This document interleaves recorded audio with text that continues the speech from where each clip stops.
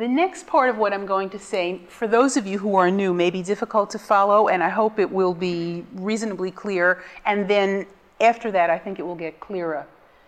The Course is coming from an underlying metaphysic which says that in truth we are one with God. There is no difference between us and God in heaven. We are an abstract thought of unity.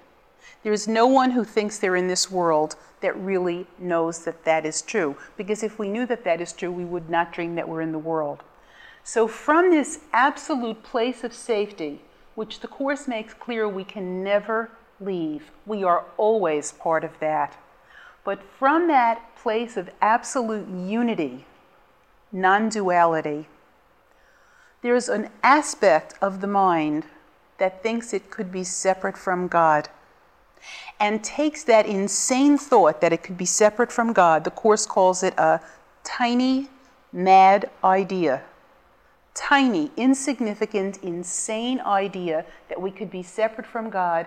And because it is our thought, we experience it as if it's real, not remembering that we are still perfectly united and safe with God in heaven. That's our true reality. But then we collectively become this separated mind, separated in that it thinks it's separate from God, but yet we're still one-minded.